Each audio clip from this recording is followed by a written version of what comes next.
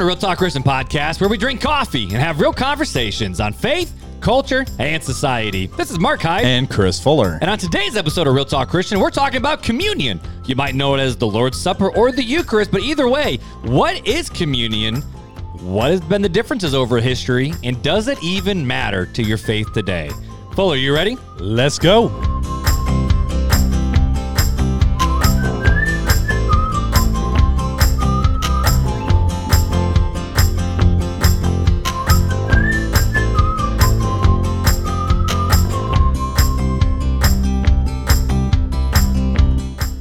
What is up, Sir What's Fuller? up, Mark? Bro, I feel like we're in a weird space today. We have been officially kicked out. Kicked out of the studio. Kicked out of the studio for good. For good. We're studio-less right now. Yeah, that's my bad. Someone had to find a lady and move. It's not. Oh, sorry, not move first, but find a lady, date, get married, and move, and do it in less than a year. But you know what? That's all right. It's worth it. So it is and worth it. I think our listeners would agree. Marriage is bliss. Marriage is bliss. For all you single people out there who are still single, you're not broken. No. You just got to find somebody. But either way, we are actually at the church that we go to, Southside Baptist Church. The college student room. We are in this, you can't Jagger, really tell. thank you for the nice decor. Yes, sir. So, all you can see is like the walls. This was the last project actually at the church. I fought for years to paint some walls. Yeah, it got done and then COVID happened. No one saw this room. We painted the toddler room and no one saw it. Nope. We did a couple other small little things that nobody got to see. But it's nice in here, man. It's a vibe. Jagger's done a good job with the vibe. But so if you're watching on YouTube, it looks completely different. No fireplace. And we're against just a gray wall with some lights behind us. And maybe one day we'll find a new home. Because we are homeless. We are officially podcast homeless. Yes, it's kind of sad, actually. We had a lot of good memories at that house. We did. Okay, so we have podcasted in 3 different rooms at my house. We migrated a lot. We did. We started in your great living room. The big room, yep. Then the family room. Yep, which became my office. And then we went out to the 3 seasons. It's kind of 4 seasons. Yeah, we just left the heater running 24/7. Yeah, it was nice. With the fireplace and the table. That's where we started the YouTube portion. That was also because I think the last episode we did in that front room was like the New Year's Eve or New Year's episode and Christmas episodes of 2019 and 20. Right. That might be the last time we were in that front room. But people don't know because if you watch us on YouTube, we've always been in the same place. Or if you listen to us audio, you're like, I don't really care what room you guys are in, Mark and Fuller. We don't care. We just want to hear the good audio experience. Let's see here. Are you going through your camera roll right now? Yeah, just chill. But either way, so while you're going through, what are you doing? So we're gonna little sneak preview for our listeners. What are we doing? So we're gonna do a Facebook Live, man. We're gonna do Facebook Live. Why not? But I don't want to waste time with the banter if we're going Facebook Live. Well, either way, so long story short, I sold right now, date of record, I'm selling my house. And we got kicked out of the room because I had to paint the ceilings and paint the walls and all that kind of stuff. So are we Facebook Live right now? We are Facebook Live on RTC. right now. They don't see anybody. What's up, Facebook world? We're in a new space. We are. This is the church college room here. Jagger. Those are lights. Lights. Yeah. Jagger, you did a nice job, my friend. Very, very classy. We're drinking some good stuff right now. Let's talk about the coffee we're drinking while we're on Facebook Live. Let's talk about it. Because we can show Facebook. So here's what we're drinking tonight, Facebook family. Panther. YouTube family, if you can see it. Panther. This is called Panther Coffee. So for Valentine's Day, Beth got me a trade coffee subscription where every single month they send me a bag of coffee based on my taste preferences. So I got 2 bags the first month. This is one of those bags. So it's from a place in Florida. And this is from a small little farm in Brazil. And they micro roast everything. And what did you think? It says chocolate eclair, hazelnut, creamy, sweet, and round flavors. It's yellow bourbon. What does yellow bourbon mean? Is that where it was stored, the beans? I'm guessing they stored it in a bourbon barrel. I don't know. I'm not really 100% sure. I don't really know. So I know that it's very low acidity. Mm-hmm. It doesn't have that big body flavor, but it's good. It doesn't punch you, and it's very much a light medium roast somewhere in there. But it's one where I topped this off. I feel like it tasted better before I topped it off. Yeah, because it's been sitting in that French press for a little bit as we were chatting. So we'd be able to extract more of the flavors and the the body of it if we did like fine grind espresso or do like a mocha pot with it. That'd be pretty cool. Probably be really good. Right. French press it's is all just right. smooth. This Panther coffee, Brazil with chocolate eclair. I taste that. The hazelnut, I don't really taste that. But creamy, sweet, and round. I agree. I agree. It was creamy, sweet, and round. Ooh. I think I just described Fuller, ladies and gentlemen.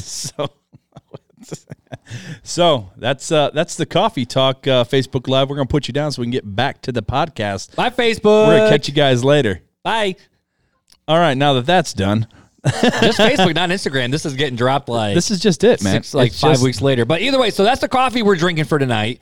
We have no new reviews to read. However, we have an apology to make.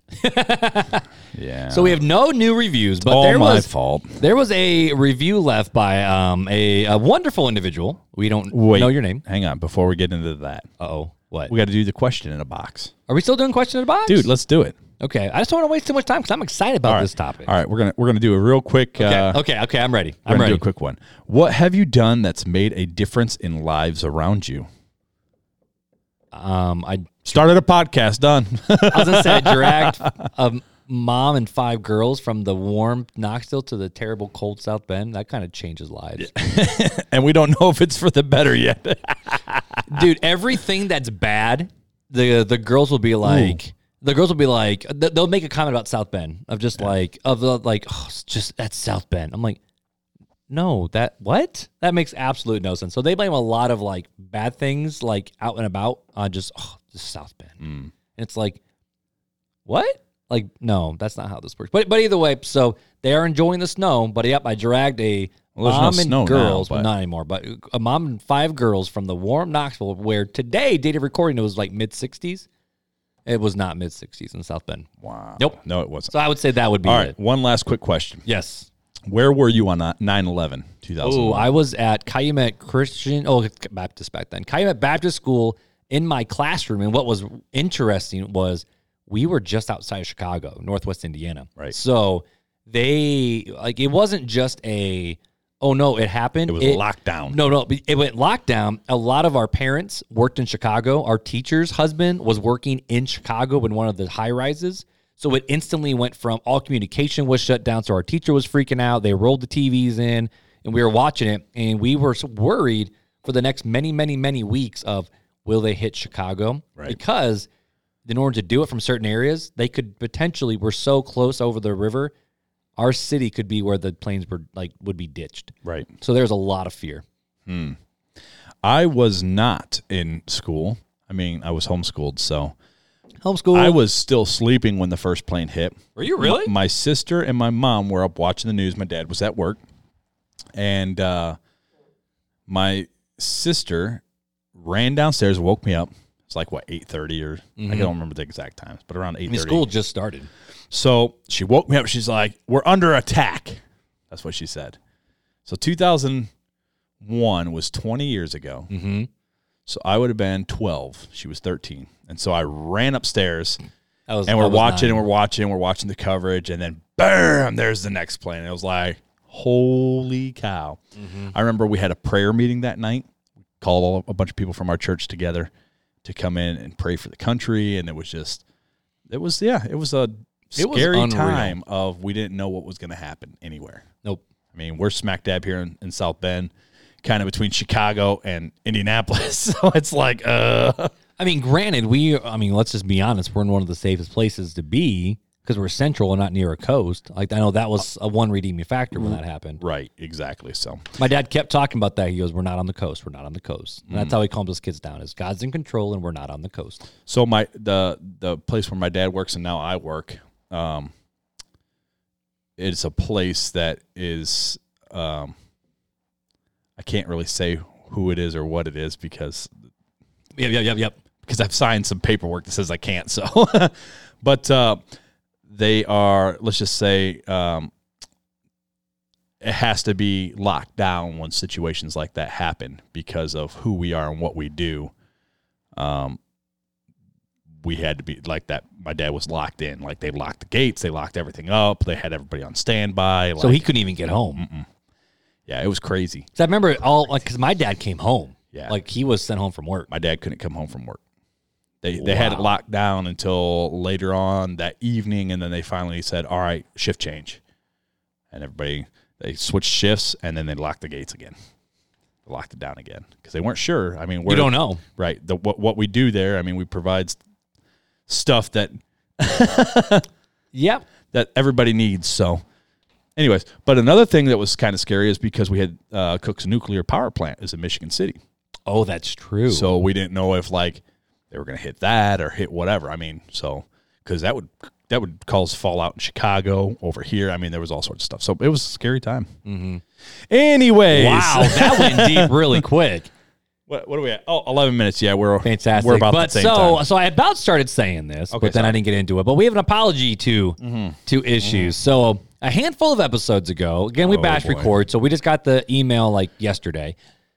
Sorry. There was a review from a wonderful individual by the name of Almond Eyes. A wonderful man. It was not a lady. It was not a girl like we said on the podcast. So, well, you didn't say. You said, I'm not going to say. Oh, that's true. So I have the moral high ground on this conversation. And I said, what kind of guy would go with Almond Eyes Joe? And we got an email that basically all it said was, I'm a dude. I'm a dude. And I'm like, I'm sorry. I said I just need to stop. We need to stop. We just need to stop. So if you leave us a review, we will not guess your gender. Unless you specifically tell us, I guess. I don't even know. But either way, for all you guys who have left reviews out there, thank you. We just got a new shipment of buttons. Got shipped to my house, actually. Ooh. So we got some new buttons because they were on sale. They was on sale. So we got some new buttons. Didn't we have a giveaway? We did have the giveaway. The tote bag. The tote bag. That's right. That's right. But we have to wait till we don't know who won yet. Yeah, because the episode hasn't dropped. It's like in 3 weeks. So we're giving stuff away all the time. But so it is springtime right now. So it's time to get that new merch. So I'm just going to throw it out there that hit the merch store up, people. Merch. At www. Oh, wait, that's the chosen That's thing. the chosen. So no, RealTalkRichPodcast.com. Honestly, face masks, at least in our area, the mandate's still on. It ain't going anywhere. So you might as well get an RTC face mask or neck gaiter to represent. Oh, dude, the neck gaiters are so wonderful. They are so great. They're comfortable.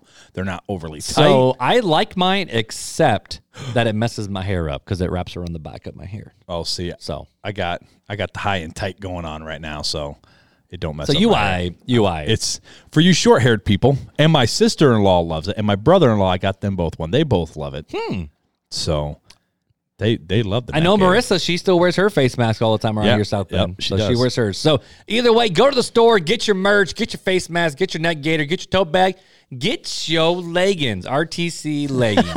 I still can't believe I put that out there. I love it. Yeah, let's throw leggings out there too. So if you, I don't know if they have pockets or not. You'll have to go and find out. But either way, I don't know. But they look. If I was a girl, you would get them. I would get them. But we do not want to see Fuller wearing those. You know what we need to do? We need to do a polo, like a embroidered polo. Yeah, that'd be pretty dope. I'd wear that. I'd wear it too. I'd wear that. It would need to be a nice like Under Armour or Nike or something. It would be a good golf shirt. That's what I'm saying. Yeah, like that. Maybe we'll get into that. So far tonight, we talked a lot about coffee. We've gone Facebook Live. We've talked about the merch. We talked about ourselves because we want the people to get to know us as we get to know them. Right. We've also had to make an apology. So now it's time to talk about. I think we've hit all the ground rule basis. Time to talk about Catechism of Communion. Communion. About the Catechism of Communion. And if you stuck around with us this long, A, thank you. B, we're sorry. But so we're talking about communion tonight. And you might, and this isn't like communion like fellowship. This is legitimately, you might know it more as the Eucharist. Lord's Supper. Or the Lord's Supper. Basically, for us Protestants, it's the time where it's the place where we eat the little juice cup, and the COVID friendly crap is nasty. That do not. It's like styrofoam, dude. That was okay. I was like the one time Baptists probably should offer wine is during COVID because it's gonna kill germs on the way down. So, alcohol, but either way, great. This is something that for myself growing up, I grew up Baptist, so I've been Baptist my whole life. I know for you grew up in a different type of strains where house church non-denominational. But your communion was always the Baptistic style where it's just the memorial. The deuce in remembrance of me. You just pop it, great. The person that kind of led our group was he went to seminary at a Baptist school. He was a Baptist pastor, and then he's decided to do a home church. So you guys had Baptistic we did stuff in your church. We definitely did. And most non-denom churches are Baptistic in their styles. Right. So, for us who grew up in Protestantism, communion was one of those things where, like, once a quarter, once a month, some churches every single week, after the service, you spread the elements out. You're supposed to, all right, pray to God, forgive your sins. Okay. You pray. This do remember to me. Pop, take your shot. Put it in the row in front of you, and then you sing a song and you leave. You make it sound that's so what I thought unromantic. As a kid. I'm talking the kid perspective. And then when they were left over, that wasn't mine. When when it was over, you went to the kitchen and was like, "Well, we ain't gonna waste this." So the way I was brought up, apparently, I was not a good kid. Was my parents and the people in our church that I highly respected said, "This is a very serious thing. It's a very serious thing we do, and you got to make sure your heart's right, because if it's not, because this is such a serious thing and so holy, look at Ananias and Sapphira." Right. and our parents didn't say that. I was scared to death to die. So I was like, okay, Lord Jesus, please forgive me. Don't kill me. But I think this is where where it's fair to have the conversation. And this is where kind of the idea came up, even in my head, is I've had students in my student ministry, one specifically, because of her family situation. She comes from a divorced home. She's a teenager. Well, now she's a college student. She had a job, all these different things. She looked at me one time and goes, "Mark, I haven't taken communion over a year and a half." And the reason is because of our church's calendar of how we do communion. We only do communion once a quarter. And then there's some churches that do it once every single week. There's some churches that do different kinds of elements. They have different importances. And I thought it'd be a good conversation for us to have, especially for listeners who are either have grown up in the exact same style of faith they've always had, whether it's Protestantism, whether it's Catholicism, whether it's the Reformed view, Baptistic view, whatever.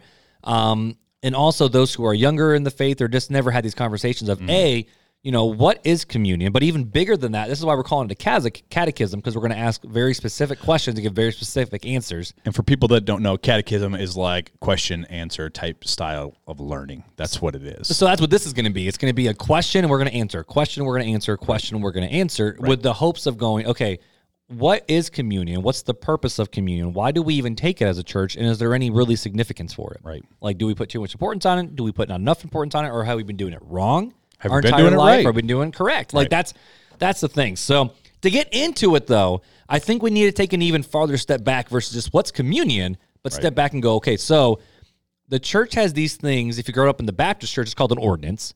Catholic church, and I prefer this term personally, is the sacraments. I think why a lot of people don't like the term sacraments is just because it's got a bad connotation. Right, because the Catholics use the term sacraments. Well, not only that, it's just sacraments have been used in other religions too, and so that's I think that's why most Baptists don't like the term. But well, here I'm goes. Okay so I have a definition for sacraments. Let's hear it. Yep. Because if we talk about the baptism, or I'm sorry, we're talking about communion. Baptism. But baptism and communion are known in the Protestant world as these are the two ordinances of the church. They're the staples. They're the staples of what makes the church. So, Other what's than a Jesus. sacrament? There you go. So what's a sacrament? This comes from J.I. Packer's Concise Theology book. By the way, I like J.I. Packer. I really do too. Really good. I got a lot of this stuff also by one of my two favorite theologians. One is Grudem, and then the other is Millard Erickson. I like both of them too. So this comes from J.I. Packer's book called Concise Theology. And a sacrament is from the Latin word sacramentum, meaning holy rite in general, and in particular, a soldier's sacred oath of allegiance.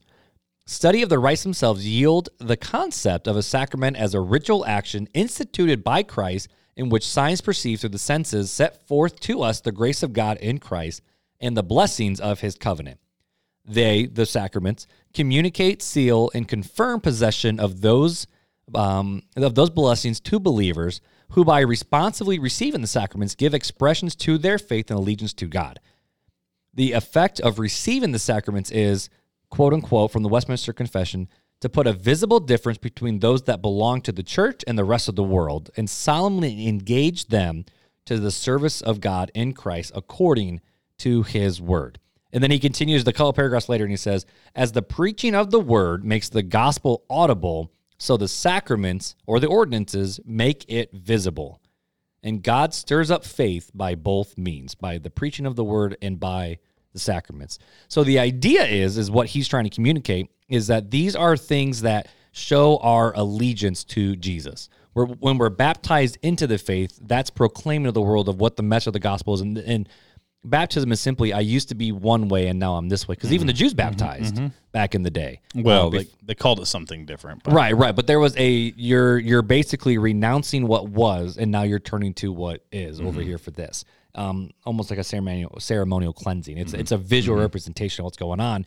And then communion is also a proclamation of what we believe and a reminder of ourselves, reminder to ourselves of what we actually believe too. Yeah. There's a lot there. Well, I'm holding my comments until we go a little further. So basically, a sacrament or it might have been Calvin who said this. It might have been what are the signs and the marks of a true church? And the Reformers said the preaching of God's word and the ordinances in the church, baptism and communion. That's it. Some churches would add foot washing into there, and the Catholics would add 5 more sacraments into there of what that actually means. But at the end of the day, specifically communion, it's a visual representation of the gospel made visible. Right. That's kind of the idea. So what is actually communion? Like, what is it? Where did it come from? Why do Christians actually do this? And I didn't bring all the verses here, but this is actually one of the quote-unquote stories that's found in every single gospel.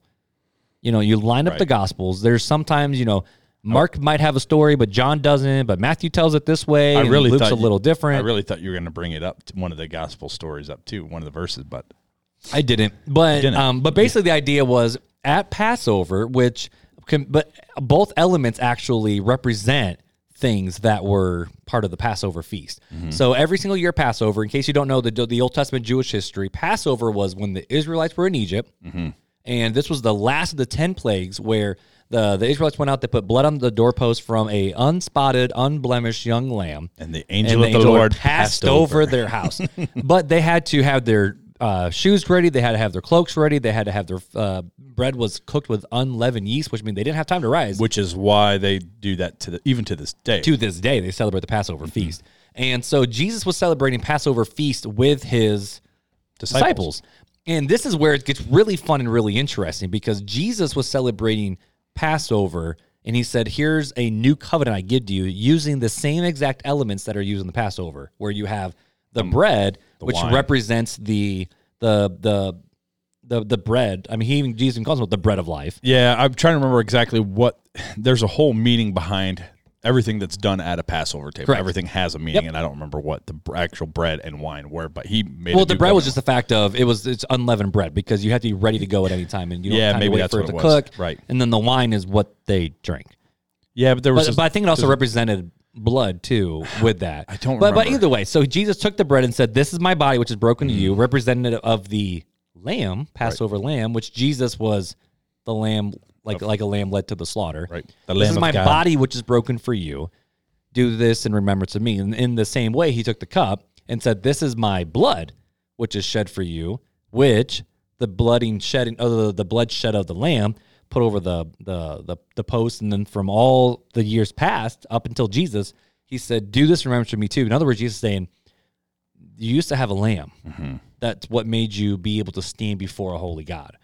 Now I'm the perfect lamb, both in body and in blood with that too.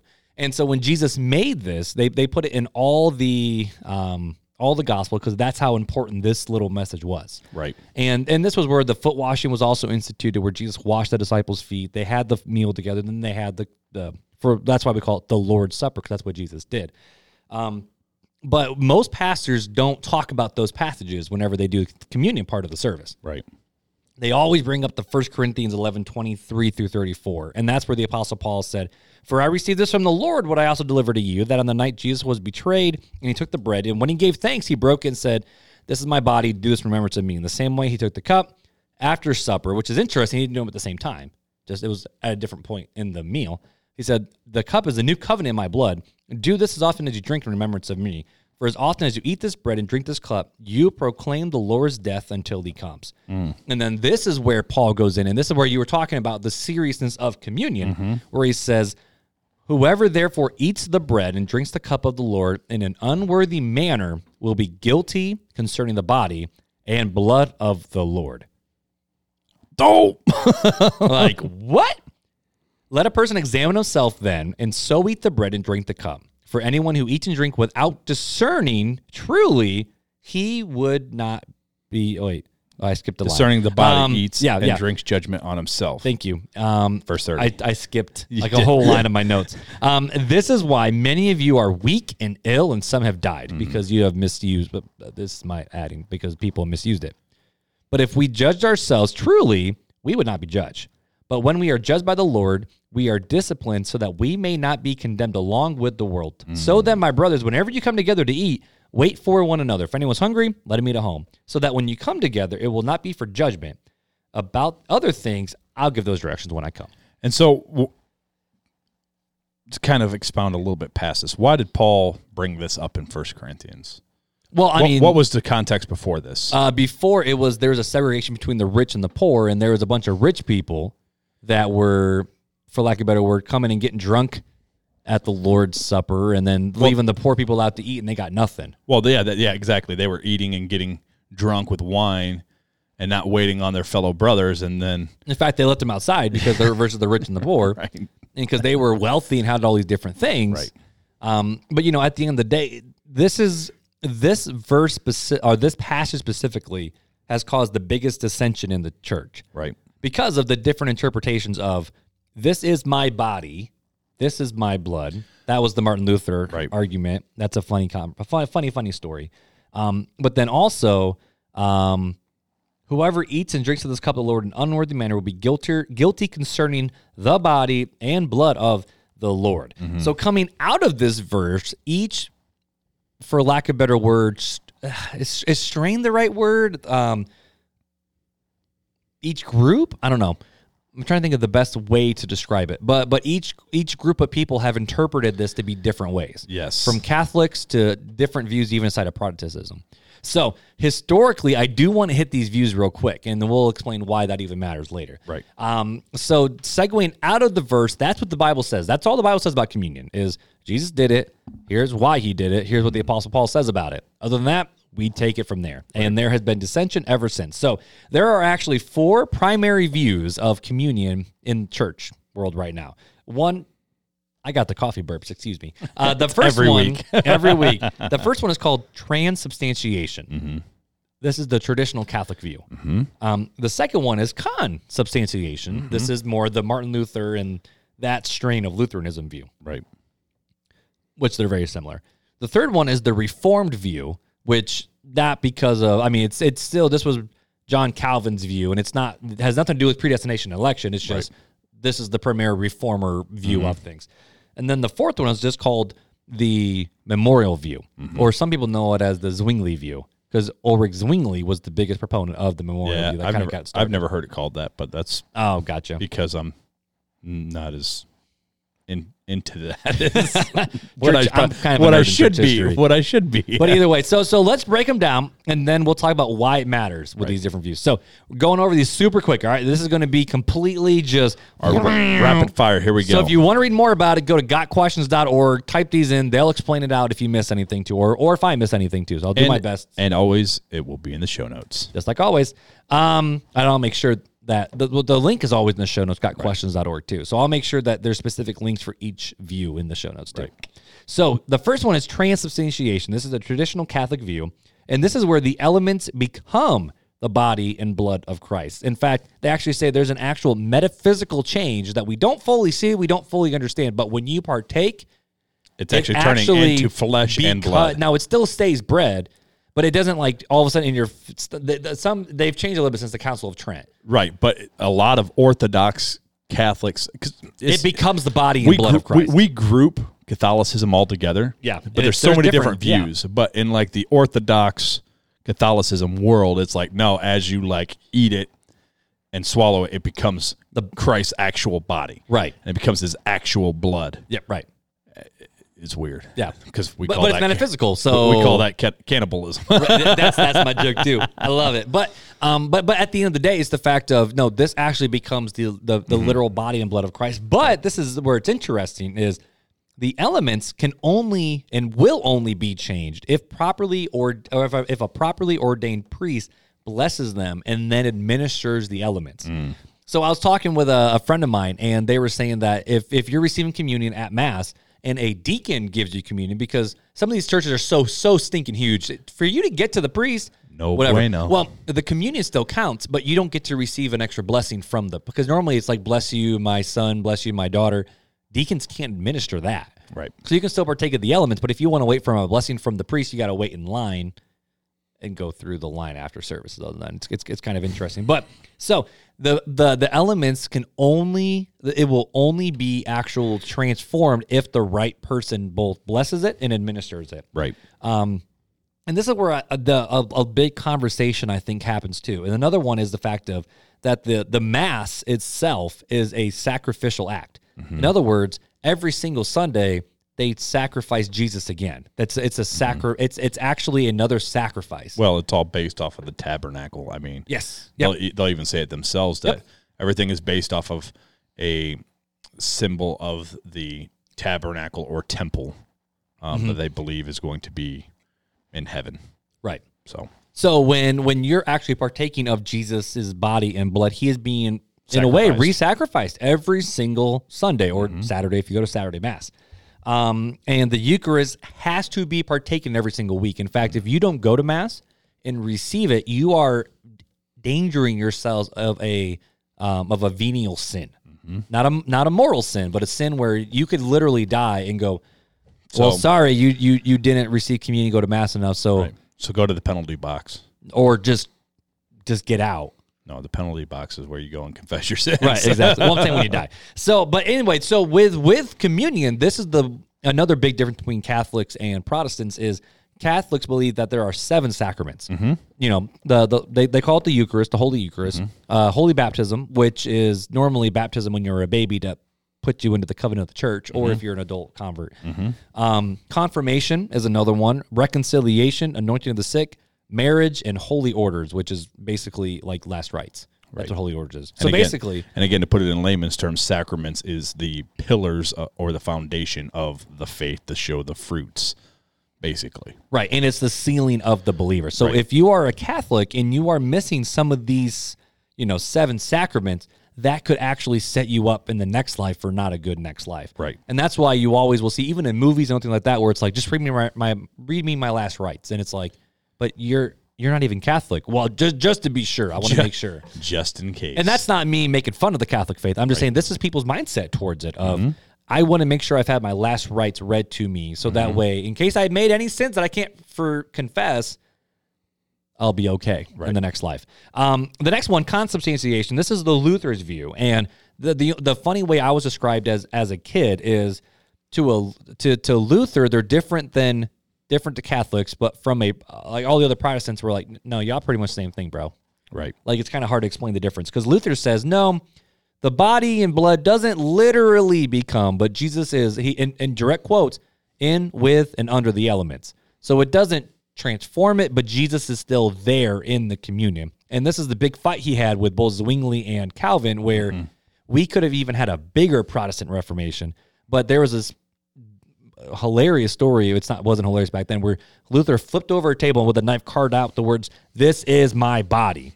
And they agreed on all the different tenets, Calvin, Zwingli, and Luther, except this one. Right. Because Luther still believed that there was way more to it. Like Jesus was actually there with the elements. It doesn't become his body because we don't re-sacrifice Jesus every single Sunday, because Luther was the one where, all the solas came from Martin Luther. Right. And Christ died once for all. Right. But we don't have to re-sacrifice him every Sunday. But remember that Luther was a devout Catholic. Oh, 100%.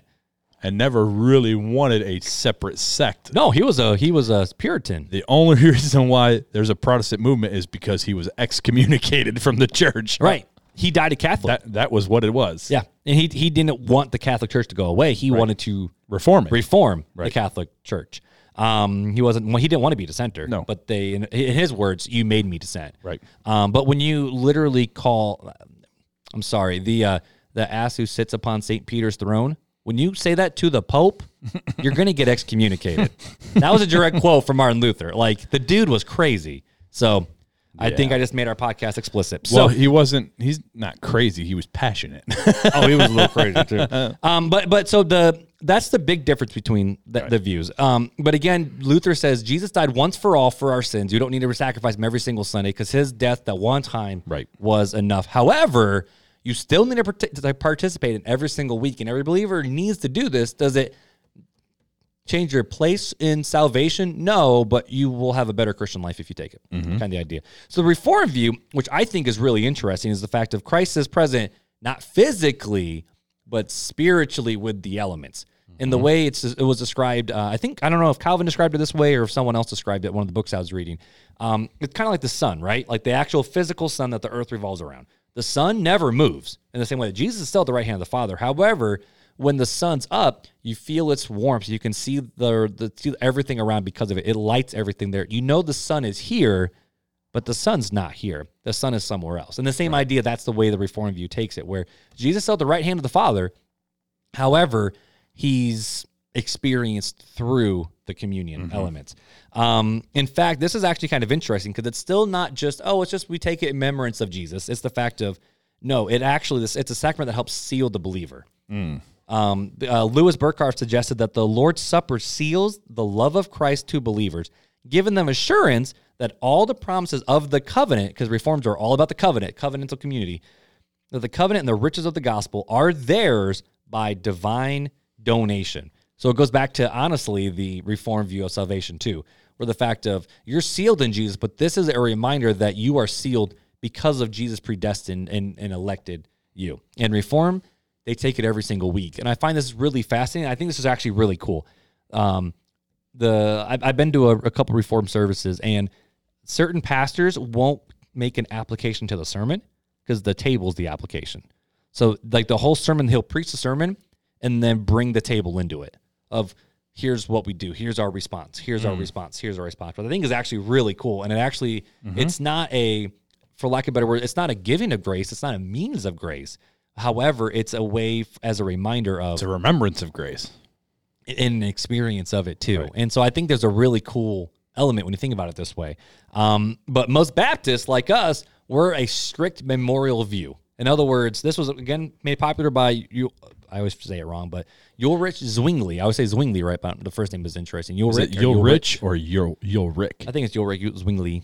I don't know. Zwingli. Either way, so Zwingli... The idea basically is the fact of there's nothing special about the elements. It's just it's literally just some wine, some grape juice, or it's, some crackers, it's bread. Now, the elements are still important. However, it's just we focus on do this in remembrance of me. So Jesus is not here with the elements. He's not even here in spirit of the element. It's simply a proclamation to everyone. This is what I believe, and it's a reminder to us of Jesus' sacrifice on the cross and that he'll come back and make all things new. So there's no spiritual element at all to it. It's just the fact of it's a remembrance factor of what Jesus did for us. So, where do you fall? Where do I fall in this? Are you a good Baptist? In all honesty, I think, especially the Baptists I grew up in, I think Baptists are so scared to even get close to Catholicism or Lutheranism or the Reformed view. Or charismatic. Because Baptists are known as, what are y'all doing? Okay, we're going to go over there now. That's what a Baptists are separatists by nature. Yep. That's just what we are. But I think because of that, we've lost a lot of the richness in the communion. Like, a lot of times, even me on staff, I'm guilty of this, of thinking, oh, shoot, we haven't done communion a little bit. We probably should do that. Rather than thinking, this is where the center of our worship lies, as in Jesus, and this is a reminder of it. So sometimes, and even mega churches, I've heard they've struggled with this too, is if you don't do it every single week, now it's like, okay, we do it on once a month. We do it once a quarter. We do it on the special holidays. Like we do it Christmas Eve and Good Friday. So if you miss those two services because you're traveling or vacation or whatever, you miss 2 out of the 4 communions. Right. And then if you're serving, you miss another one. Right. And then... So that leaves you one a year. You might get the average person might get one a year. Don't get sick. Basically, but so I am honestly more on the Reformed view side, where I think that there definitely is do this in remembrance of me.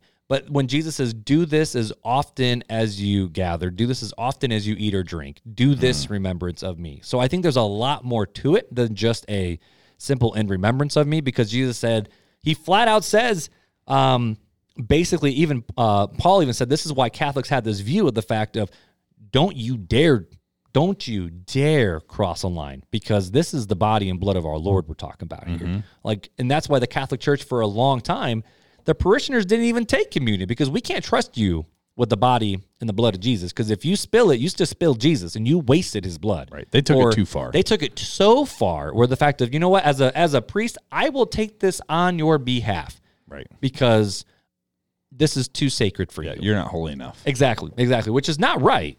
I also think it was like I was at a church once and they shared the same communion cup, and I'm like, I ain't doing that. That's nasty. That's gross. Like, I don't want to get sick. So I'm not a germaphobe, but I'm not dumb. But, but at the same token, this is where I think the line is the fact of, we see this in the fact of the Lord's Supper should be a serious matter, but at the same token, it shouldn't be, I don't think, also just a somber matter either. I think it should also be a celebration matter too. So I actually love how the Brethren Church does it. The Brethren Church always does a love feast as a whole, not all churches, but as a whole, they're known for having a massive love feast, like it's a Baptist potluck. And then from there, they have communion at the end, but they also do foot washing in it too. I'm not all about the foot washing. Yep. I'm not, but at the same token, I see the value and submission of, and the intimacy that brings of, I will stoop down and do something nasty to serve you. It's a humbleness. In fact, the last church I was a part of, that was a core tenet of the men's ministry. I don't think it should be a sacrament, but it's definitely not a sacrament. A good thing that could be done. Yeah. Right. So with these views, I don't believe in transubstantiation. And I don't know if we want to go into this right now of why we think some of these things are wrong. But I don't believe in transubstantiation at all, because for a couple different reasons. And the first is the fact of, why do you feel like you need to sacrifice Jesus every single Sunday? Where we see in Hebrews, he sacrificed once for all. What sacrifice? And like it says it in the Bible, right? And Jesus, and are you saying so you need to sacrifice Jesus every single week? I don't think the common Catholic person views it as sacrificing Christ every single week. But that's the core of the doctrine. I think that's very what much mass, so. That's what Mass actually means. Right. It's very much so. But yeah, I mean, I agree with you. I disagree with that. And I think if you pressed most Catholics, they would disagree with that as well. But this is where I also disagree, is because the way the Catholic Church is set up is, how do you receive salvation? We receive salvation through the blood of Jesus. But basically this is how it is Jesus opened the way with the sacrifice to Jesus. But how do you get in? Through the church. Protestants say, it ain't the church that lets you in. Jesus is the one that lets us in individually. Right, because he's the only way, the truth, and the life. Exactly. Whereas the Catholic Church says is, we're the gatekeepers. We say if you come or go. You have to realize, though, the way they look at it is the Pope is the mouthpiece of Christ. The vicar of Christ. Right, exactly. So to them, it's just a misguidedness. I really believe it is just a misguidedness. I believe, I believe there's so many good Catholics out there that are just got some wrong doctrine. Or haven't been taught. Right. Or haven't studied. Or have studied and just have wrong. We all like echo chambers. Right. Yep. I mean, it's true. We're gonna be where we can hear the resounding echo of our own beliefs. And I think that's where they're at right now. And it's very difficult. I belong to this group called Apologists on Facebook, and it's basically atheists and Catholics and Protestants all going at it through different threads. Somebody poses a question, and then we all. So it's a massive you go at it thread. Yes, and anybody like a lot of people stress me out. That would stress me out. I read a lot of the Catholic, and they have a lot of good points, and they have a lot of bad points. And atheists have some good points, but a lot of bad points. And Protestants have a lot of good points and a lot of bad points. And it's like, man, we're all a little messed up here. And it's true. But with the Catholic Church, it's one of those things where my standing with God is in direct reflection if I take communion or not. Yeah. Yeah. And I guess, for me, you said you fall under more of the Reformed. I'm kind of somewhere in between Reformed and consubstantiation. Oh, really? I'm kind of in between there, more towards the Reform. But there's something is super sacred I believe, about taking communion, and I believe there is somewhat of a spiritual aspect to it. Now, am I saying Christ is in it, the elements spiritually? No, I'm not saying that, but I'm saying there is a spiritual. There's a reason why we're supposed to judge ourselves before we take it. There's a reason why the Corinthians were ill and sick, because they weren't judging themselves before they take it. There's a spiritual aspect there.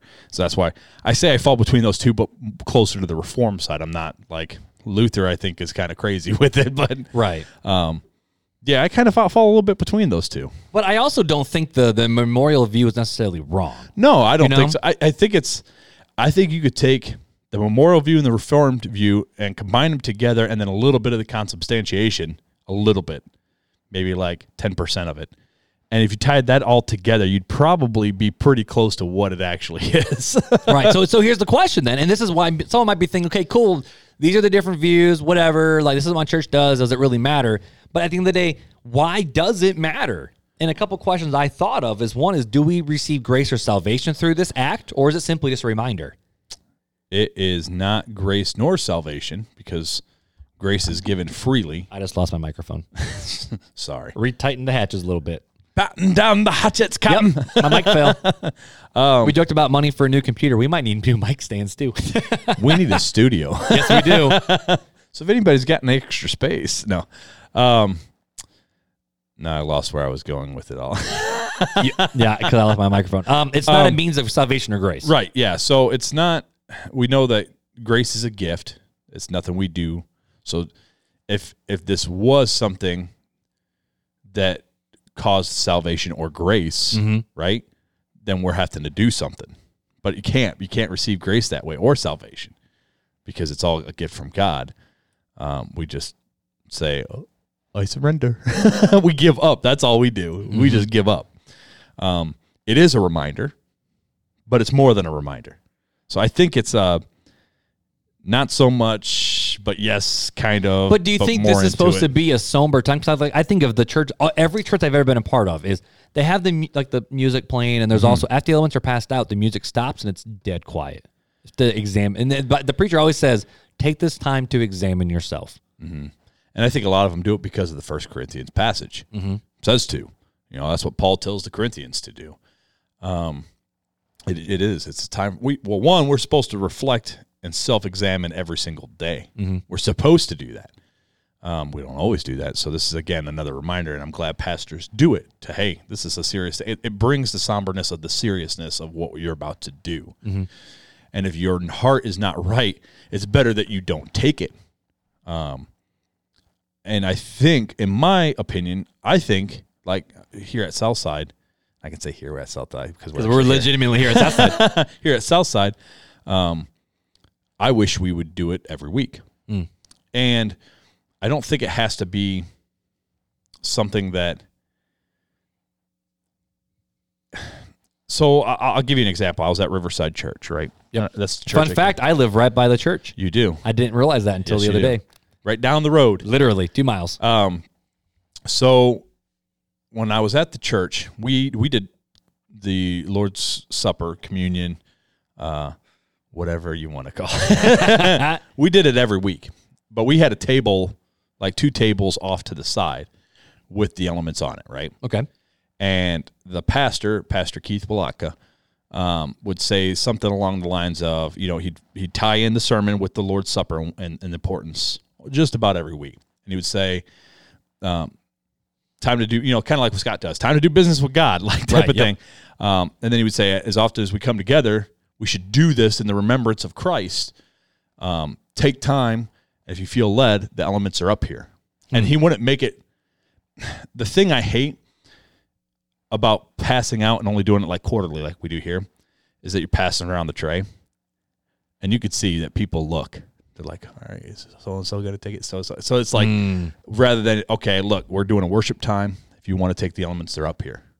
And we have it out and available every week.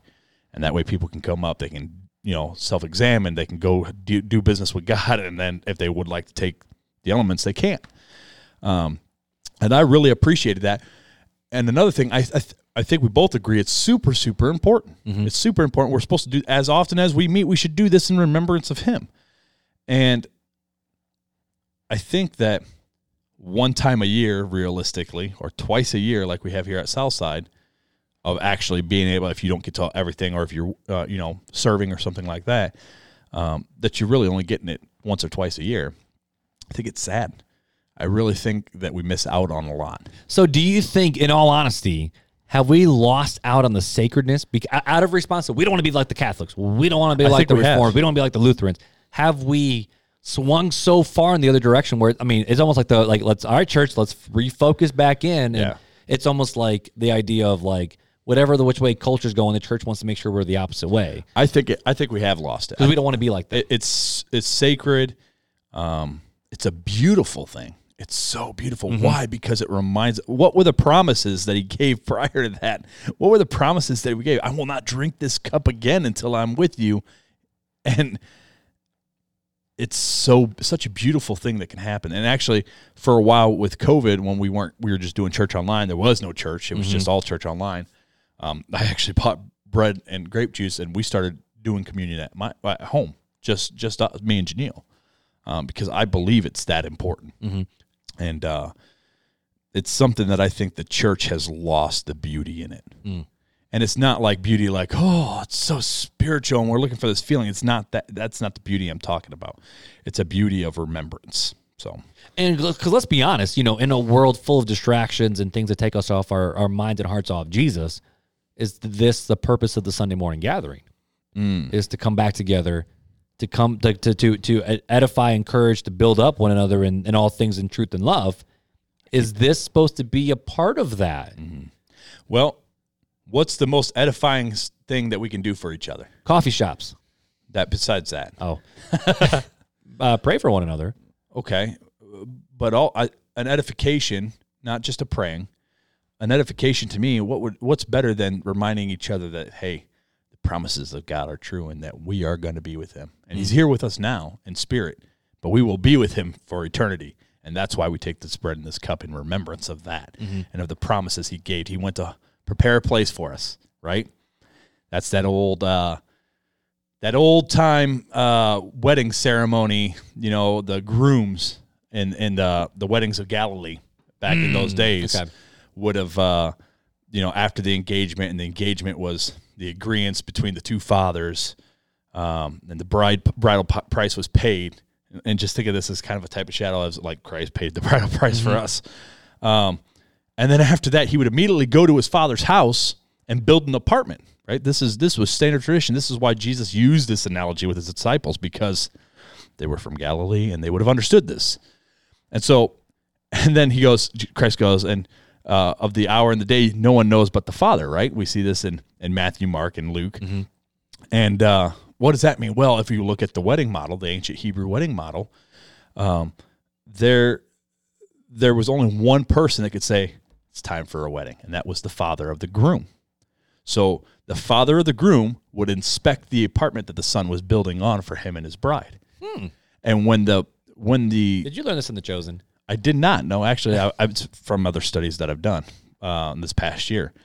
And so there's actually a great, I'm trying to remember, I think it's called Before the Wrath, I think is what it's called. It's something on Amazon Prime. It kind of goes, that's what got me started. Janelle found it. It's a documentary, and we watched it, and I was like, oh, I love this. And so I dug really far into it. But anyways, so the father would inspect the house. So then father would inspect this apartment, this house that they were building on to the family house at his father's house. And only the father could say when that house was done and ready and say, go get your bride. Only the father. And so the bride and the groom never knew. And so what was the bride's job during this whole time? She had to continually get up every day and prepare herself as if it were her wedding day, adorn herself, get herself ready, and wait, her and her handmaiden or bridesmaid or whatever you want to call them. And they would watch for the groom. And no one knew the hour or the day or the time of when the father would tell the groom to go get his bride. But when that happened, here's the cool thing. So we see like trumpets and stuff. We hear about the stuff in Matthew, Mark, and Luke. So in that time, they would basically do a parade through the streets on his way to go get his bride, blowing trumpets and singing songs. And like, it's just a party. It's this big grandeur thing. And I believe this is what Christ is talking about when he comes back. He's going to come back for the church. This is a lot of the language he used in the Olivet Discourse, and what Paul uses, and a lot of this, and Thessalonians, a lot of this has to do with the thought process of what it was like in ancient Israel and the way weddings around that area were done. It's just very fat. It was so cool. It was like seeing all the correlations and looking at the history of because it. we're Western. We have no white idea. Americans who we're like, hey, we're going to get engaged, and like the engagement, like we see this with Mary and Joseph. They were married. They just hadn't consummated. Legally, they were married. That's why Joseph, when he found out Mary was pregnant before the angel came and told him, hey, you better marry Mary. But he was all about giving her a written divorce. It talks about a written divorce. Putting her away quietly so she wouldn't be stoned. Right. So because they were legally bound together. They were legally married. They just had not consummated. The consummation process hadn't taken place yet. So it's way different than what it is nowadays. Like for me and Beth. For you and Beth, your engagement was we're engaged. Like, that's all it is. That's what it is. And that now we're preparing to be married in the engagement. Right, but how many people throughout America have been engaged and broken it off? Right. And let's be honest, Beth is the one who bought the house that we're moving into because I'm selling my house. She's your sugar mama. She's the groom. She's the groom and the father. She'd like that. Because she's telling you when the wedding's going to be and where. That's the way most dudes are. So, Anyway, sorry, that was a big rabbit trail. But at the same token, though, it helps us see, okay, so if we're supposed to be looking forward to this, what can we do to prepare ourselves and get ready for it? In the world full of distractions and hate and sorrow and jobs and kids and sports and fun and entertainment and just friends and just, honestly, this is going to sound weird, but doing the church thing. Right. Is this the time where we can come together and slow down and reflect and remember that Jesus is still real? Mm-hmm. That's why I like the Reform view, the fact of he's still on his throne, but we are partaking with Christ in this. Right. It's a promise.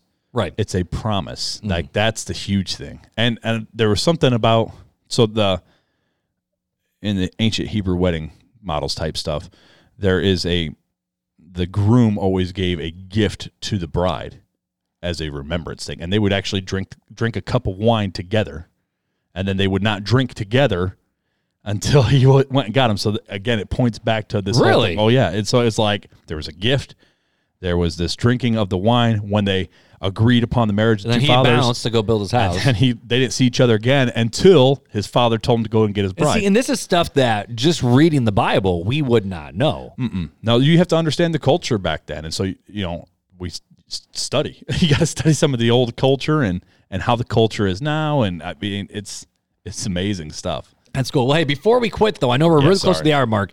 I got 4 random questions, and I don't want to take too long on them. All right, I'll be quick. But these are questions that teenagers have asked me. I've asked pastors, and I think would be questions that certain people have asked, and I think it would be lazy for us not to ask and answer these questions.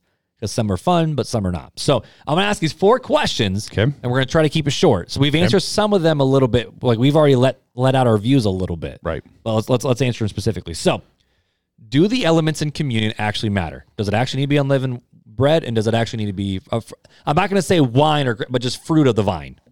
Yes and no. Okay. Yes, because Christ did it and said, "Do this in remembrance of me." Right. And no, because I don't think the point of it was not unleavened bread and wine, grape juice, fruit of the vine.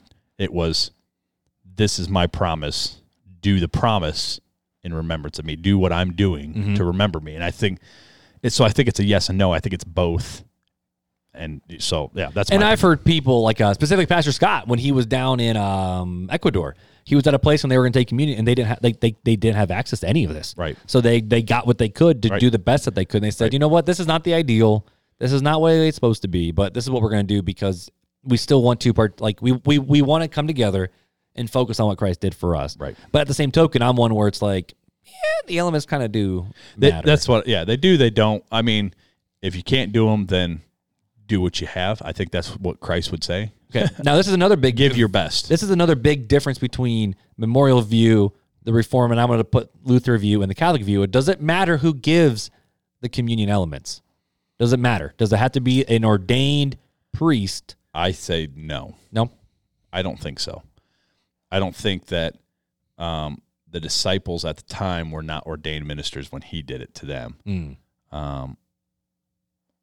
I think that when Christ comes and fills you, he kind of does that. He kind the priesthood of all believers. That's part of the. There's a reason why we are called the temple, right? So we are called priests of our home. We're called, we're called these things as men of God, and so because we don't worship God in a place, but we worship in spirit. I think it's important as the leaders of our home that, in my opinion, right or wrong, my opinion being the roles that men are in. I think men should administer and be like, "Hey, I'm going to pray over this, and then we're going to do it together." And it's not a leadership; it's a serving role. It's a role. That's why I didn't say it was a authority. It's a role. All right. I think the men as leaders of the home should take on this role of servitude. So in the church, would you like to see the father go get the elements and bring them back to their family? I think that'd be pretty sweet. I think that if not that, the father should at least take his family up and get it and pass it to his family. I think it's a very important thing, and I think it strengthens the family. So I experienced two different things, and I thought this was super cool. Okay. And this is more the, for lack of a better word, millennial Protestant liturgical style. Is we were the church plant that we served at, Grace Story Church. They did communion every single week. They actually used wine, so I had to tell the teens, "Don't drink any, please. Just don't. I don't want to get in trouble. I don't want to get you in trouble. I don't want to get fired, so just don't." And then the bread. But what they did is they actually had a family stand up there with the bread and another family with the wine, and they said that this is Jesus' body that was broken for you. This is Jesus' blood that was shed for you. They said that to every single person. And the person changed every single time, every single week. Right. And then on that same mission trip, we actually partook communion as a part of the mission trip. And at the time, my now ex-wife, we stood up there with the bread and with the wine, grape juice, and we did the same thing. Right. And we were able to, and I'm like, that was one of the most beautiful things. And I have a sneeze. Oh boy! So while he's sneezing, he's got to mute here. I'll just talk so you guys maybe don't hear it as bad. I sneeze, but it was it was an amazing experience to actually look the teen dead in the eye and say, "This was Jesus' body that's broken for you." And I said every single first name. So I said, "This is body that's broken for you, Eli." Right. Jagger, this was broken for you. Cassidy, this is broken for you. Naya, this was broken for you. And it was not just a super cool, intimate experience for them with Jesus, but they would look me dead in the eye, and you would see this sign of. There's something special here. Yeah. And that's cool. I think that we should be careful not to make it repetitive. Right. Because repetitive can lose the essence of it as well. And that's very different from what they were used to. So and very different from what you were used to. Oh, heavens. Yeah. And so that's where it's cool. But I think if you did it every week, every single week, I think it'd be like, okay, whatever. And it wouldn't have the same powerful impact. Right. But I think it does still have an impact when the family does it, when the head of the household goes and says, "I am going to serve my family." When we rotate into the next question then is, does it matter where we take it? Because I know there's a lot of people with these different opinions of it could be only taken during a worship service. But do you think it'd be done in a small group, at home? So you know I differ a lot from your opinion on church and what church is. And so my thing is where 2 or 3 are gathered in his name, there he is in the midst. That is the church. We are the church. It's not a building. It's not a place. So I think if we're coming together, I think it can be done anywhere. Me and my wife did it at home. It was just 2 of us. Mm-hmm. We did it. I administered. I said, listen, let's. She wanted to do communion. I really wanted to do communion. Let's pray. We prayed. We read the scripture together. And we took communion. We took our alone time, self-reflection time, and we took communion. And it was beautiful. It was a beautiful thing. And I think that it can be done. Now, it has to be done for the right reasons. Mm-hmm. It can't just be a show of things. Obviously, we know that there's you can't say a blanket statement of, hey, you can do it wherever. I can't go to a bar and do it. Right. You know what I mean? But in the right atmosphere, in the right place, with the right people, I think it can be. Mm. So, if our small group decided to take communion, you'd be like, bet, let's go. Yeah, I'd be all for it. And this is something I've actually struggled with, specifically with Beth and I getting married. Right. Someone has asked, hey, are you guys do communion? And for me, I'm like, that's not the right time or place. Even though a lot of people are like, but that shows the story of the gospel and for those who were there. But not everybody is typically on weddings. A wedding, we're not there to worship God.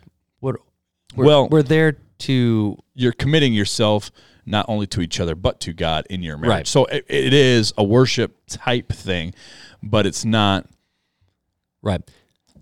Like I'm actually one where I don't like communion as a part of the wedding ceremony. And that was like from like if someone asked, I'm like, no, we're not doing it. That's like, well, why? And I said, well, this is why. And I explained my reason. Part of that is because you're a Baptist, and I'm a Baptist, and that's part of it. And that's what Catholics do. Well, not so much of that, but the fact of, and so for me, like, what's the purpose of communion? Like, I've actually struggled with, I as a youth pastor specifically, it's one thing to do it on a retreat with another church where it's designed to be that, but I'm like, okay, should the youth group itself, like down the student ministry space, should we partake communion, or is that we need to do this with the bigger body, right? Not in groups, but we need to do this as the larger body.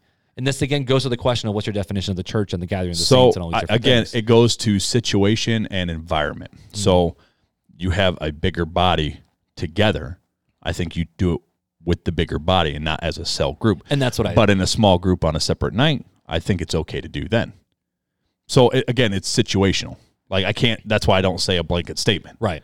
And again, for the student ministry context, I chose we're not going to do it. I said because I want, and I even told the team, I said, I know some of you want to do this. We're not going to, because I said we're part of the bigger body, right? And we're going to do this with the bigger. And when body. the bigger body meets, you do it with the body, right?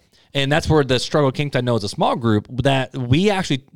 I remember this. This is a completely random rabbit trail. Pastor Scott came to our small group that one night, and he said, I want to hear from you guys. You guys are the millennials. You guys are here. The kids. I forgot about that. What are things that your generation is? And this isn't to serve the millennials. This was just the fact if he did this with every Sunday school, he went and met with everybody. Yeah, it was just the fact of. And one of our things was we want more. We want communion. No more, like no less than once a month. Right. And Soche, homeboy, is the most reformed as they gets in this church. I know, he's struggling. Homeboy's going, homeboy, he wants it like I want it once a week. That's what I want. I want it every Sunday. He wants it before service and after service. Like I'm good with that too. So, but and I'm that way as well, except for the fact of, man, that's a lot of coordinating. That's a lot of baking bread. So, but at the end of the day, we don't bake no bread. We buy it in the little containers. No. Well, now we do, but we actually bake unleavened bread. So our admin assistant Stephanie, she loves doing it. So she bakes the bread that not we do. Anymore. Not because of COVID. Yeah. Not because of COVID. That's what I'm saying. We're buying it now, so now it's easy to do. So, and I think that's a question that we have to ask. And like, as a small group, for me, I would, that's more the fact of I don't see it being wrong, but personally, I'm a little uncomfortable with it. Because again, I'm like, part of the bigger body. Where's the body? But then you can argue, okay, well, our church is part of the bigger body of South Bend, so do all the churches in South Bend need to show up? Like, at what level are you going to stop? Right. And I think that comes down to asking the question. We're the bigger body of the world, so we got to wait for all Christians in the world to get. So. And here's the last fun question. This is the preference question. This is nothing to do with orthodoxy, nothing to do with the Bible, except maybe it does. But should you like that transition? It doesn't, but maybe it does. Should communion be taken at the end of a service with a little bit of juice and a little cracker, or should it be an actual feast? Maybe not. Just mess with you. Yes and no. See you guys later. I think in an ideal situation, this is where the small group thing, I think it'd be good for the meal because you get the communion with each other, the fellowship with each other, and then you're doing it as a smaller body, but a body of doing the communion together, and it draws a bond with each other closer. But it's not always ideal, and you can't always do a meal with a large group body like we have at Southside when we meet together as a larger group. And so at that point, I think it's okay to do the service. I think it's yes and yes. Yes and yes, situational. That's my opinion. I like it. So I wish we would do it with large meals more often. I do too. Like, how dope would it be, in all honesty? How awesome would it be if we're like the church, like let's say we're having what's a little different now because of COVID, obviously, but let's say after church we have a meal, and then all of a sudden, out of the blue, Pastor Scott says, all right, the church, we would gather. This is the same thing Jesus did, so I think this is a fair time to let's remember why we're here. We're here we're only here for one reason. This body is gathered together because of Jesus. So let's remember him together. Like, how dope would that be? So when I was in house church, super cool. When I was in house church, we did communion every week, and we always did a meal. So we'd do it either before or after the meal or during our service or whatever. But we would always do communion, but we'd always eat a meal because it drew that bond together, and it was really fascinating. And awesome. I think this might be another interesting conversation that we have. In fact, remind me to put this in my own personal notes. I know someone who wrote a book about worshiping around the table. And I think I know a connection to get that person, and they have a really big following. I think it'd be super cool to try to get them on. You know what we need to do? We need to go down to Twickenham and get an Orthodox Jew. and come and bring them in for Passover talk. So cool. That's what we need to do because they worship. Like their Passover, it is a form of worship for them. That would be so cool. Shabbat is a form of worship for them. I think it'd be so cool to get somebody in here, an Orthodox Jew, just to discuss it. Just ask, like we just asked a question. Just ask a question, no opinions, just let him. That'd be super dope. That'd be super dope. Super dope. Or if any of our listeners know anybody that's an Orthodox Jew. Or even a Messianic Jew. Yeah, or Messianic. That'd be super cool too. That would like to share their story and share beliefs and why they do what they do. Would love to have them and ask questions. I love it. So anyways. So here's the way I think we should end this conversation. Land the plane. Let's land the plane. So this whole view of communion, there's 4 primary views. For lack of a better word, Catholic view, Lutheran view, Reformed view, Baptist view. Those are kind of the main 4. How do we know which one is the correct way? And does it really matter which way is the correct way? Let's just end it here. I think there is a right way and there's a wrong way. Okay. I think that there's 2 extremes. We have the Catholic extreme and the Baptist extreme, right? Because they're on opposite ends of the spectrum. I think that the Catholic version, they've almost made it idol worship out of the sacraments. And I think it's very dangerous to put it into this is actual, transubstantiation of where it's being transformed. I think it's very dangerous. I also think that having more of the Baptist or the memorial view is also likewise could be dangerous of you don't take seriously how serious communion is Lord's Supper is. And so there's 2 ends of the spectrum where you're overboard with it and have made an idol, or you're underboard? No.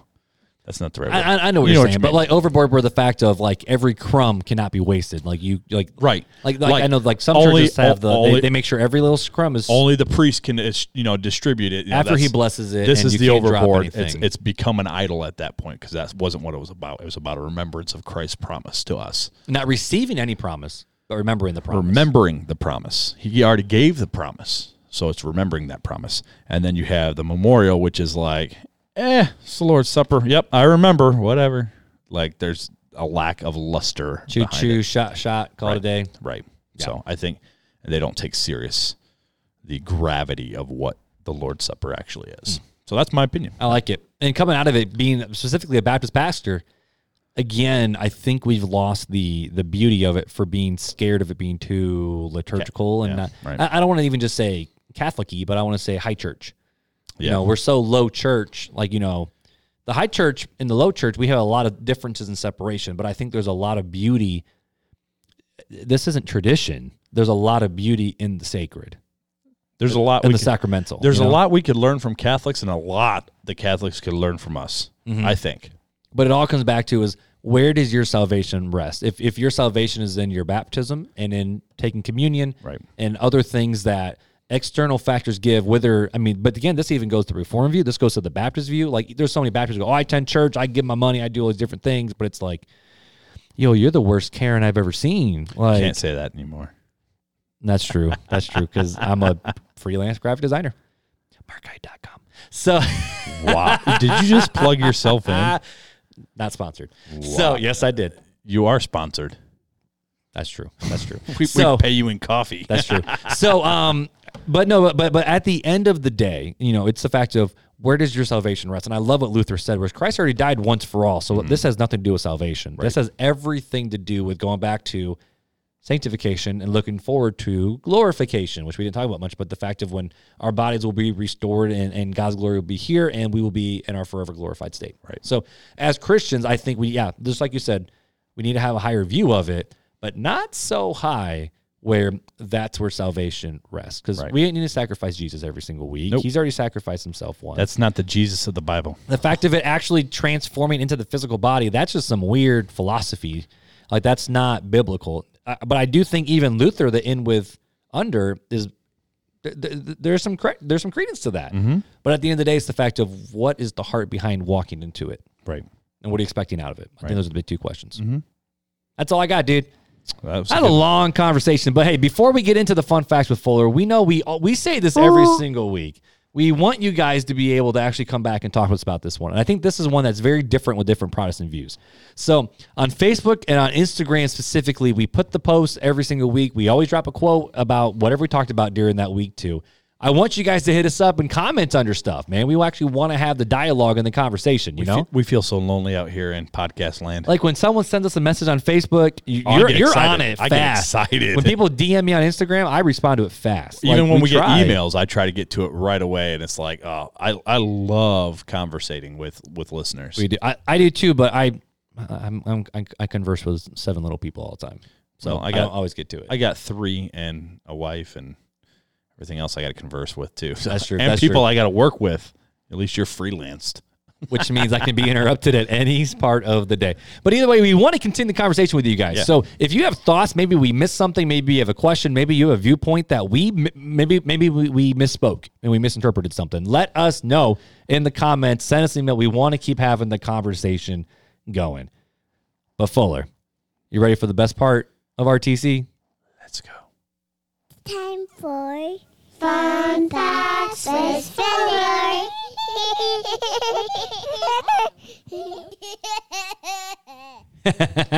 So I have to admit that I didn't put enough spaces between the end of the notes and the fun fact. So I know what the fun fact is. But Fuller, it's okay because the fun fact of today actually takes place. This episode's going to air, I believe, post Easter. Oh, so we're talking Easter a little bit for the fun fact. We're talking a little Easter. So, all right. So give it to Mark, me, you already know, but listeners, listener base. Did you know that plastic Easter eggs and plastic Easter grass were invented by a man who holds more patents than Thomas Edison? What? If you've ever enjoyed an Easter basket with plastic eggs and grass, then you can thank Donald Wetter, the man who invented both.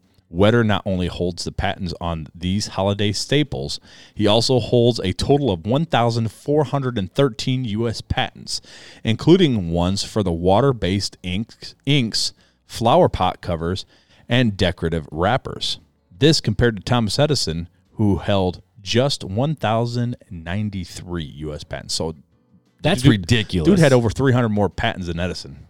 And that's 300 more than you or me combined. That's 1,413 more than you. How was your brain where it's like, I'm just going to invent some stuff? You know what? I'm a little frisky today. We're just going to go. Just think about it. Like, okay, so let's say you invent over the course of 50 years. That's 20 per year? 2 per month? More than, is that right? More than that. Well, for just 1,000, just for 1,000. But still, if you're kicking out 2 patents per month. Now, I mean, obviously, some patents are predicated upon other patents. So you're kicking out 28 patents, 28 and a quarter patents a year over 50 That's years. ridiculous. And I don't even know how old he was or how long he was doing it. So it could have been less than that, which means more patents per year. That's nuts. Now, so, I mean, okay, like I'm looking at a pop can over there. You know, there's like 10 things that are patented in a pop can, you know? Yeah, the label. So you can have all these different things, but still. 1,413 U.S. patents by Donald Wetter. So we have Donald Wetter to thank for our Easter festivities with the eggs and the grass and all that fun jazz. Thank you very much, Wetter. We love it. Well, hey, guys, just like always, we're thankful you're with us here at RTC. We say this every single week, but go to the website, realtalkchristianpodcast.com. That's where you can literally find everything, the social media handles, the entire database of every single episode we have ever released. We have well over 80 hours of RTC content for you guys. We mentioned this the last few weeks, but we would love to start the blog as well. If you have a topic you would love to talk about, just write the topic, write us a blog post. I mean, it can be anywhere from 500 words to 1,000 words. We'll read it and we'll figure it out. We'll read it, format it, and put it on there. We would love to keep developing the RTC community in just a way to keep blessing the socks off of everybody. But go to the website. You can find everything there. Find the merch link there as well. That's all I got, man. A phone number's there as well and the email. Yeah. But hey, so until next time, guys. Take it easy.